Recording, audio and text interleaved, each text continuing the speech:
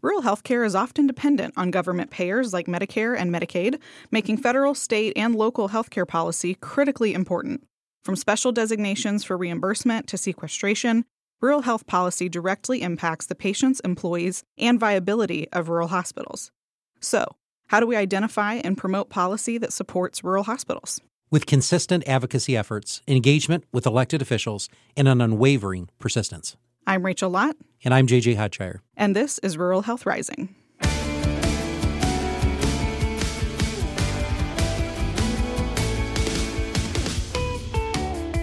Welcome to episode 14 of Rural Health Rising.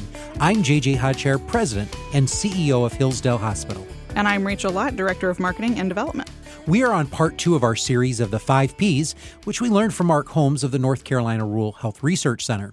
We covered population in part 1, and now we're on to policy. This is one of the Ps that actually inspired our podcast so long ago. It seems like it was just yesterday, but it was almost a year ago that we sat down and had a discussion about how can we advocate for rural health more than just beyond the walls of the hospital and beyond the county. And so that's what really created the momentum behind this program. So we're excited today. So Rachel, I don't know about you, but I know that you've spent a lot of time working in different agencies and your background, having worked in politics yourself. You ran for office. Just a little bit, yep. Just a little bit. Didn't win, but I ran. Well, hey, you ran. But important to that is that you have to have a good policy platform. Right. And so I'm excited to share today with one of my good friends who's with us, but we're going to talk a little bit more about policy. Right. And advocacy and awareness for rural hospitals in particular and improved rural health policies at every level is really important to us because we know that it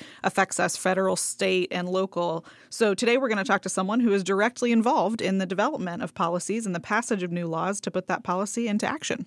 Well, that's right, Rachel. And so today our guest is Representative Tim Walberg, United States Congressman representing Michigan's 7th Congressional District. So welcome to Rural Health Rising, Tim.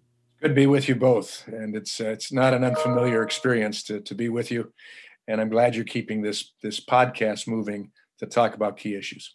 Well, Tim, why don't you tell us a little bit about yourself, your background, and your work in Congress? You've been serving us for quite a while. We've had that privilege. It's been now just finished up 12 years over the course of 14. I say 14 because I served one term and then I was sent home for rest and relaxation by the voter. That was in 2008. Mm-hmm. And then came back 2010 and took the seat back. Once they had found out that the Democrat who defeated me during the Obama landslide was not the centrist that he claimed to be, but rather far left liberal. So we're glad to be in this position. It's something that I never thought I would enjoy.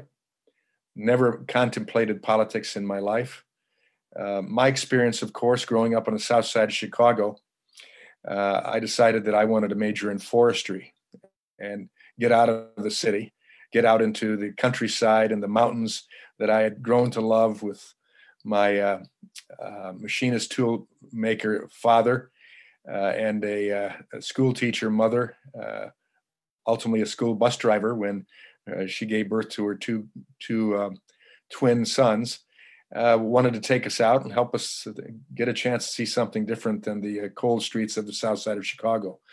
So I started out majoring in forestry. It was there as a Christian that God changed directions in my life. And I saw a passion for communicating something bigger than just conservation, though I still love spending much time outdoors and enjoy mountains and streams and rivers and all of that. Yet I went back to Chicago, of all places, to divinity school and prepared for the ministry, and spent after graduating and taking a church in rural Indiana, just outside of Fort Wayne. Pastored a church there for 5 years, and went back to graduate school at Wheaton College to prepare to better serve. Was brought to Tipton, Michigan, of all places, to a little church that it had to be God's will because I wouldn't have chosen it. But it ended up being some of the greatest experience opportunities in my life, shaping me and molding me, making me do things that I never thought I would do, learning things, including how to type, since I'd never taken a typing course. And now I didn't have a staff at this, my second church. I didn't have a staff to do that. I had to do it. And so I remember sitting in an adult continuing education class with a bunch of stenographers and typists and me trying to figure out what ASDF was all about. It was a humbling experience, but I learned to type. And ultimately spent 5 good years at that church, learning and growing and seeing things change, and God bless. But then I was asked to run for the State House of Representatives because I got involved with the Right to Life issue in our community in Lenawee County. And for some reason, people wanted to take a chance and asked me to run for State House. I said, how can I run away from it? To make another long story short, I ended up accepting the challenge. Lo and behold, I won my first election, took a Republican in my own party who had gone away from Republican ideals, and took him out in the primary, and ended up spending 16 years in the State House. Again, learning a lot, being involved in a lot of things during the course of Governor Blanchard's 8 years in the governorship, and then John Engler's first 8 years as a governor. A lot of things changed, and after that was over with, I went back to the private sector, spent 2 years as president of a private operating foundation, working in the space of education and community impact. I guess I was a community organizer, and that was a great experience. But then one of my former alma maters, Divinity School in Chicago, asked me to come back and start up a new whole program there and a division. And I did that for another 6 years before I'm being asked to run for U.S. Congress. And so that's kind of brought you up to the present. I serve on 2 committees, one that I've got a waiver to stay on. When you're on Energy and Commerce Committee, you're only allowed to be on that one committee because it's so expansive. It's the oldest ranking committee in the entire Congress, has the largest purview of any congressional committee. On that committee, I serve on Energy Subcommittee and on the Telecommunications Subcommittee, which I think has a lot to do with what you folks are dealing with in healthcare these days. And then I still serve on the Education Committee. It's the Education and Labor Committee now, and there I've primarily had the emphasis on the issue of health, employment, labor, and pensions. Again, another topic that works well into your space in healthcare today. You know, Congressman, I've had the pleasure of knowing you for quite some time. Actually, even before I was with you in a campaign setting, you actually were a guest presenter and a commencement speaker when I was a administrator of a Christian school in Camden. Our good friend, Pastor Bill Case, you and I were together. You probably don't even remember those days. But what stood out to me, Rachel, about the congressman, then state representative, he delivered a speech to our graduating seniors, and he shared his experiences. And I knew, man, this is a pretty incredible guy. And what came to my mind, though, is as he's talking, he's not just pontificating idealism, and he took on his own party. So Congressman Wahlberg, at the time when he was state representative, him and another representative, Mike Nye, who represented our district, they were close together because the districts are joined together. They became the party of no. And you might say, oh, that's ridiculous. Why would you become a party of no? Because there was a lot of things happening towards the end of their own party leadership's governor at the time who kind of wavered a little bit, and they held him accountable.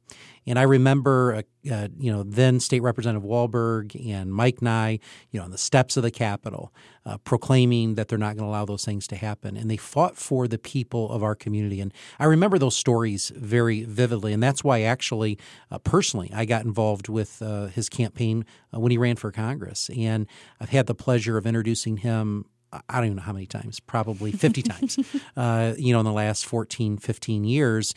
And the one phrase I use is Tim Wahlberg, a man of remarkable character. And he is. you're not going to question him. He's, a Christian. He's a solid leader. He when you know he gives you his word, it is the word. So, Congressman, it is so great to have you here today. And we've established who you are and what you do, and you have a beautiful background. But let's start with what we call the why. Now, we do this on every episode so that we can get to know our guests just a little bit more. And since I know you, I think it's time for you to tell our audience a little bit more about your why. So what is your why? What motivates you and what gets you out of bed in the morning? Well, I have to bring in the fact that I've been happily married, and I hope Sue has, for 47 years. And in that time, God bless us with 3 children, all grown now. We have 6 grandchildren, 1 on the way, another one. And those things keep me excited about living life and staying involved in my daily life. But relative to what I'm doing now, what gets me up is to do my best. I believe, as a Christian, and I don't back off on that. That is the reason for my life, my faith in my Savior, my understanding of principles that God has put in the universe for us to be impacted. And of course, you live around his greatest creation every day as you deal with the health issues of people. But my purpose every day is to get up and do my best for the people I represent, for the country I love, and a district that I live in. And that means that I do my absolute best. I carry out the greatest commandment to love God and my neighbor as myself. And to do that means that you get up and you start moving.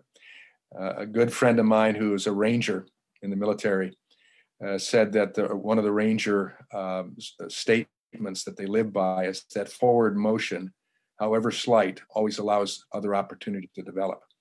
And so as I sit in the minority party now into the 3rd year of hopefully only 4 years, even though it's a challenge each day to try to get policy through and work it through, and sometimes have to compromise and know what line you can't cross in that compromise, it's still an initiative to say, I have to do my best so that I am approved by my constituency, but ultimately I hear well done from the God I serve. So, Congressman, let's start with your perspective on healthcare policy and particularly how our current healthcare system impacts our rural communities. And you've lived in rural communities most of your life. What do you see as the biggest policy issues affecting rural healthcare and rural hospitals today? Well, I think the issue of cost, both for the client, I think we'll call it, or a patient who receives healthcare, but then hospitals and individual providers that have to provide healthcare without a lot of transparency opportunities, without a lot of ability to control the costs that go into it.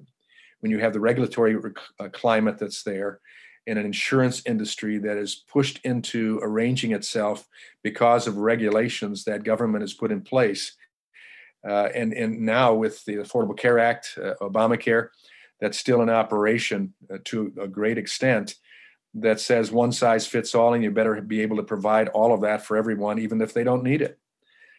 Those are challenges. And then when you add to the fact that we have not looked at a system that takes away the unnecessary liability from healthcare providers. There certainly is some necessary liability. There certainly is reason to have malpractice still allowed as a case to be brought. But when we have almost unlimited opportunity for malpractice suits to be put in place, liability suits to be put in place, with no impact on the one bringing the suit if they bring it fraudulently, that's a problem. And it adds costs that we all have to pay, and hurdles that the healthcare industry, which includes hospitals, and especially thinking of rural hospitals that don't have a slate of tens of attorneys that are going to work to represent you and allow you to continue to do your job for the community without the cost that's there. Those are challenges. And yet we found out during this pandemic that rural hospitals are needed. When we saw some of our urban hospitals get to the point of a surge, and I know that Hillsdale got it the second go around, you got to a level that was almost surged, but you made it. But that was because you were there. Just think if we hadn't had some hospitals like Hillsdale or Eaton Rapids they're in place to carry on during this pandemic. We've also seen with the government setting a standard, no questions asked, we're shutting it down, and we're also going to shut down hospitals from doing jobs that keep them viable so that they can be there to take care of a pandemic or a natural disaster or something that comes up seldom. But if you're not there, you can't deal with it. So when we say you can't do elective surgeries until we tell you can do it again, when in fact you have plenty of beds available and doctors that are there and ready and willing to do it, but we've shut you off from doing that type of thing, that's a concern. And I see all of that, regulation, transparency, and the whole cost factor that's causing significant challenges for hospitals, for medical care providers, and for the patients themselves. So you mentioned a lot of different policy issues we can get to with that. One that I wanted to ask you about, I know one of your priorities is closing the digital divide, which obviously is huge for rural communities, has a direct impact on healthcare. You mentioned serving on the telecommunications subcommittee. And especially now that telehealth is coming to the forefront of healthcare delivery in the COVID-19 era, this could be a really positive thing for rural healthcare, depending on how it's done. But also, the digital divide is a key factor in making that really viable. So we witnessed firsthand when we launched our telehealth back in March, that digital divide, knowing that a lot of our patients who wanted to do a telehealth appointment didn't have good enough signal in their home, and that kind of thing. So, and some just don't have internet access at all, not even the quality of it. It's just not there. So when it comes to the digital divide, what are you working on and what are you hoping to see happen in an effort to close that divide? Rachel, I'm passionate about that. You probably are hearing all the dings going off, bells and things from all of the digital stuff that's happening, all of the internet emails, the texts that are coming into me, because I'm waiting for a committee hearing to begin, and we have to be notified. But the fact that I'm able to do this podcast with you today is evidence of what took place 1.5 weeks before the shutdown. I got broadband. I live out in the country. I'm a long ways from where some of the providers were able to bring it up until just recently because of the cost of bringing the lines out in the rural area of our living settings. And so I'm experiencing right now an ability I would not have had a year ago. I couldn't have done this with you. I didn't have the capability. I would have a little Wi-Fi that I paid a provider to have, which was super expensive and probably would have cut us off, or we would have been talking stutter all the way through. I don't have that. I think one of the best things that happened for healthcare during the pandemic is seeing the need and the ability and the fact that many patients really appreciate telehealth. And right. the ability with the technology that is there to now extend that out in the rural communities through rural broadband is an amazing opportunity if we use it. It'll reduce the cost. It'll provide, I think, better patient care. It allows people to see. It's amazing that the ability with the screens that we have to see the actual color of a person's wound or a bruise, and doctors to be able to say, this is what you need to do. It looks like it's improving, or it looks like it's going the other way. I see some redness that shouldn't be there. We need to take some additional steps. All in the case now not having to transport grandma or grandpa or someone with COVID into the hospital, but you can still care for them. Then, as we think of people who want to live out in the communities, want to move out from the cities, now they have the capability to run their businesses through the internet. They can have everything that they would have had back in the city. They can have out at their home site. And I think we're going to see much more business being done from home than we ever thought possible. So all of that relates to what you do in rural healthcare and makes you viable. And in fact, now people can get the care from Hillsdale Hospital that they like. It's personal. They know the people that are working on them, their neighbors, their friends, and they know that they can get to you when they need to.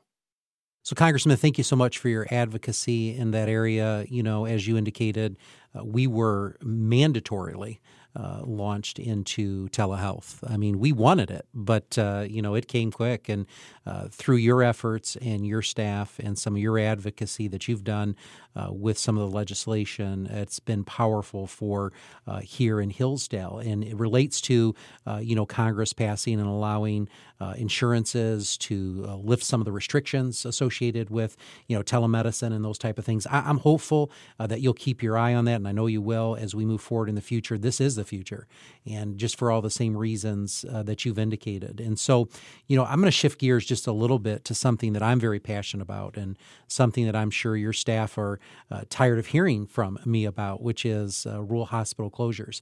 And I know it's very near and dear to you because you're in a hometown area. I consider you hometown to my community here in Hillsdale.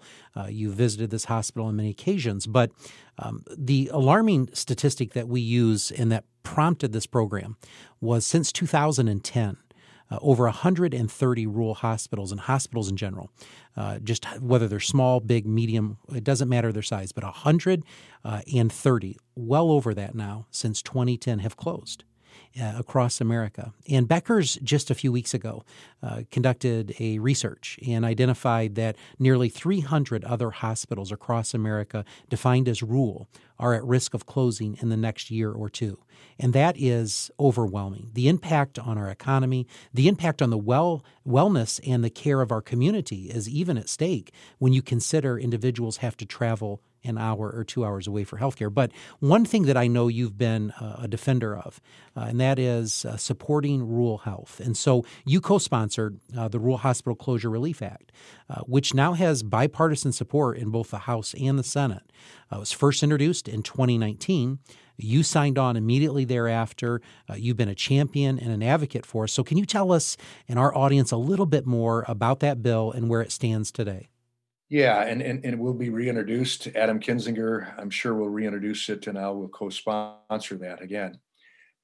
He and I sit on Energy and Commerce Committee where all of this takes place.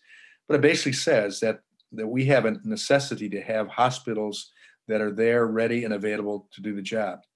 And if we don't take consideration of those rural hospitals or hospitals that are in significantly diminished capability areas of payment for that, underserved, underprivileged areas, we're going to have a problem.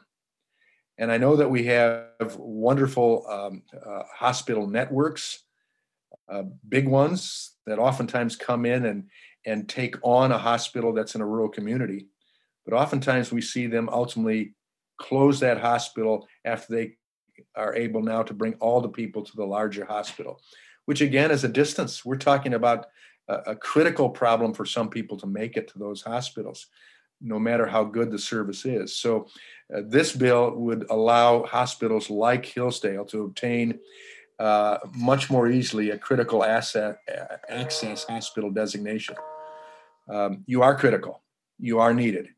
And just because you sit out at this present time of a proximity area, or you're inside of a proximity, you're not far enough away, you're stuck with having to be on your own and not have the benefit of having that designation, which allows you more access to funds and resources, which allows you the ability to get loans that are necessary at time, to have special programs that meet your needs and provide Medicaid, Medicare funding assistance that you wouldn't get without having that critical access hospital designation. So we'll be pushing that again. I think another good outcome, seeing the sunshine aspects, not only the clouds of the pandemic, is we've seen the critical need for having a healthcare system that is spread out, and that when we, of course, expect efficiency to be still the charge, but nonetheless to have the access is a necessity. I think we can see this type of legislation, even like telehealth, which brought the insurance companies on board because we really forced them through the process. Here we can see the same thing for hospitals like Hillsdale. Absolutely. Well, and speaking of, rural healthcare versus urban and suburban, as we look at federal healthcare policy, obviously that affects all healthcare entities, not just us who are rural, not just our urban and suburban counterparts. So that said, as a congressman, how do you balance and develop effective policy that doesn't ignore or leave behind one group or the other? Or do you take more of a targeted approach and create separate policies for each? How do you balance that? One size doesn't fit all. I know that for a fact in clothing. I have a twin brother, but we are not twins in the sense of what we can wear. I know that one size doesn't fit all in motorcycles or cars or the things that I enjoy. I know that my shotgun for duck hunting is set up different than my shotgun for sporting clay. One size doesn't fit all in healthcare either. And I think to look at policy that says, let's find a way that we can create certainty for healthcare providers that meet their specific needs as long as they are doing the job, doing it efficiently, doing it legally, of course, and providing what they promise to their constituencies in a reasonable fashion, that we ought to find a way to make it work. And so that, again, is why I pushed, and I was glad to be part of Energy and Commerce Committee that 4 years ago ended Obamacare and put in place a patient-centered approach to healthcare. Sadly, Chuck Schumer and others stopped that from going through the Senate, and President Trump was unable to sign it because it never made it to his desk. Had that taken place and been in place before the pandemic hit, I think we'd had a better outcome in dealing with the specific issues of individuals seeking healthcare and the healthcare providers, hospitals, and individual medical professionals in meeting the needs of people. So I will always push for, not always, where it fits, walking away from one size fits all to a more targeted approach, and especially in healthcare, saying the two most important component parts of healthcare are the patient and the provider. Absolutely, Congressman. And of course, you have been a champion of all of the things that you're speaking about today. You live out every day, and you have been a great friend to rural health. So let's talk a little bit about COVID-19. It's ever present. It's a concern for government, healthcare, and just about everyone else right now. Sadly, many rural hospitals who have already been on the brink because of reimbursement and volumes, and the list goes on, did not survive the assault of COVID-19. And their communities are left without access to care, major job losses, and a massive domino effect from the closure of their local hospitals. So how do we prevent it from happening? And I know it's a big question, but especially now during COVID and the challenges that we face where we do need rural access to healthcare for these individuals in a time today when the pandemic is more real than it's ever been. And what do you see as Congress's responsibility in the near future, both either, long-term, near-term, short-term, when it comes to safeguarding rural hospitals? Well, I think, for instance, the bill we talked about for critical access designation is an important thing to do. I think we ought to be pushing for more choice for healthcare in this country. I think we ought to be opening up the economy, because without a strong, growing economy, I don't care how good your healthcare is, if people can't afford it, they're not going to be able to achieve success for themselves health-wise or success for care-wise from the hospitals or the providers. So to continue keeping a shutdown now a year without seeing a reason to believe that we were going to open up again and say, people, you know what you need to do, put those masks on, social distance where appropriate, but get back to work, get back to school. Let's get the history changed at this point in time, saying we have become Americans again. We are brave, we are strong, we're moving forward, we're doing things smart, but we are also willing to take responsibility with accountability. I think that'll help a lot as well, because frankly, if we don't have economy, we're going to have more healthcare problems, whether it's depression, mental health issues, whether it's attempted suicides, or whether it's sickness that's brought on by a loss of hope because I've been shut down. I've lost my job. I'm losing my family, and all of that adds to the concerns. So again, I think one of the best things we can do is open up, let things move forward again, live with this issue. There'll be something that comes in the future to take its place. But in the meantime, we've done amazing things getting a vaccine out in 7 months, which would normally be expected to take upwards of 10 years. Logistically, we're getting more than would have happened if we hadn't had the pharmaceuticals say we'll stockpile vaccines, even if we haven't had approval yet, just in case we get the approval, we can roll them out. So a lot of good things have happened. Let's not forget that. But let's now redouble our effort to solidify the foundations again, all across our issue concerns, including healthcare. Okay, last question. We have talked about various aspects of healthcare policy today, but looking at the big picture, what does better healthcare in America look like, and what do you think we need to focus on first to get there? What are your main priorities in that regard? Well, I think we ought to give people their choice.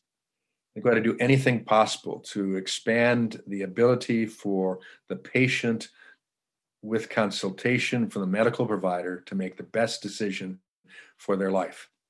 Secondly, I think we ought to push people to get back into normalcy in their lives, get back to work, get back to school, get back to doing things that will provide progress in moving forward. I think we ought to push for significant healthcare, proactive healthcare, whereby we get the gyms open again. We encourage people to do things that expand their health capabilities and provide incentives that encourage that as well. I think that can be done through healthcare institutions of yourself. I know that you have an ability to encourage people to get the exercise that's necessary. You help train them on what's good hygiene and healthcare habits, what's good on nutrition. Those type of things have to be looked at.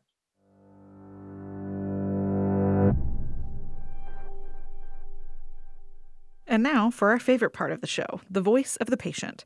Today, we have a story from Carol, who stayed in our short-stay rehab unit known as McGuire after breaking her hip. This is Carol's story. When Carol fell down, she knew she was going to need medical care. I knew right away it was my hip, she said. Carol and her husband Ray had just started strengthening at the Hillsdale Senior Center when she tripped over her own feet and took a tumble. Carol was immediately taken to Hillsdale Hospital, and it was confirmed that her hip was broken. Carol admitted that older patients like herself are not always the easiest or happiest people to care for. I know we are the worst patients, she said, but I decided to be an encourager. So, despite being in a lot of pain, Carol maintained a positive attitude. Her broken hip required surgery, and she was in the operating room by 5 p.m. that same day. The surgeon was thorough, kind, and patient, she noted. Following surgery, Carol spent a few days on the surgical floor before being transferred to the McGuire Skilled Nursing Facility. Carol's enthusiasm and positive attitude were helpful in her recovery.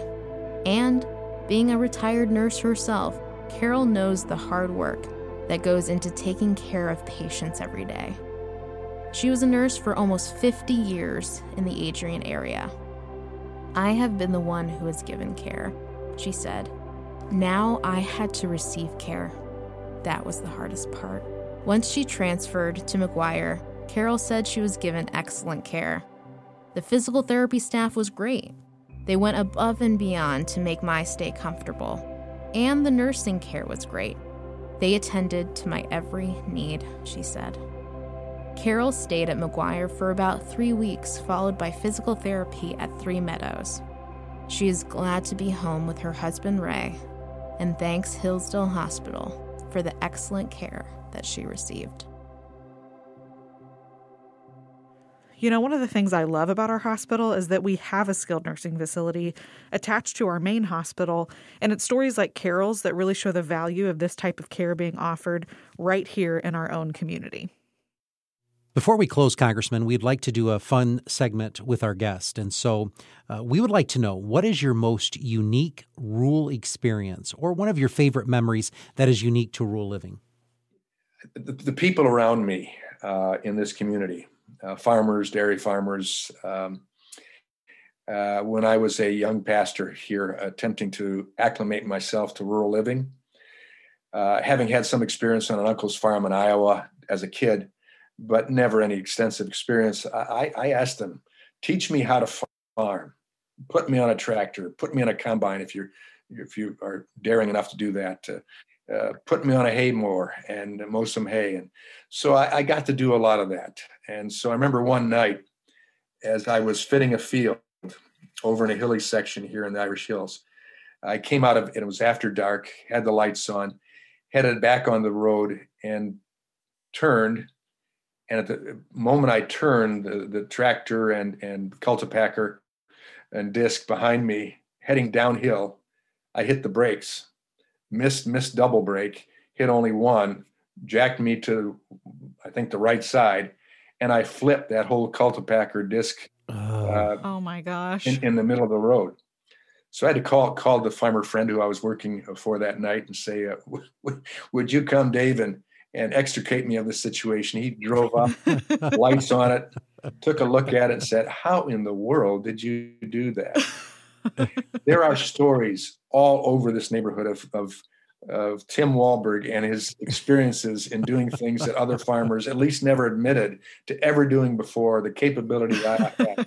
And I guess that saying that, I could add plenty of other things too, it just showed how loving and caring the rural community was, because I think probably they'd seen that before, knew exactly how to extricate me from that, how to jack that thing back up on the right side, tell me, make sure you hit the brakes simultaneously in the future, and you won't have that happen again. But I remain part of the community. They still love me here, I think, in this community. At least they haven't told me otherwise. And we moved on together with good life experience. Thank you again for joining us today, Congressman Tim Wahlberg. Next time on Rural Health Rising, we'll talk about profitability, Part 4 in our series of the 5 Ps. Our guest for that episode is a newly elected state-level lawmaker, so be sure to tune in. And as a reminder, we are collecting patient testimonials to be featured during our Voice of the Patient segment. If you have an experience to share about the positive impact you or your loved one has had as a patient at a rural hospital or healthcare provider, call our direct-to-voicemail line at 269-447-1265 or send an email with your story written to marketing@hillsdalehospital.com and share your story with us. You just might be featured on a future episode of Rural Health Rising. And with that, don't forget to subscribe wherever you get your podcast. And if you like what you hear, leave us a 5-star review on Apple Podcasts and tell others while they should listen too. Your feedback helps more listeners find Rural Health Rising. Until next time, stay safe, stay healthy, and stay strong. Rural Health Rising is a production of Hillsdale Hospital in Hillsdale, Michigan, hosted by J.J. Hodshire and Rachel Lott. Audio engineering and original music by Kenji Ulmer. Special thanks to today's guest, Representative Tim Wahlberg, United States Congressman serving Michigan's 7th Congressional District. For more interviews like this and more information, or to share your patient or family testimonial with us, visit ruralhealthrising.com.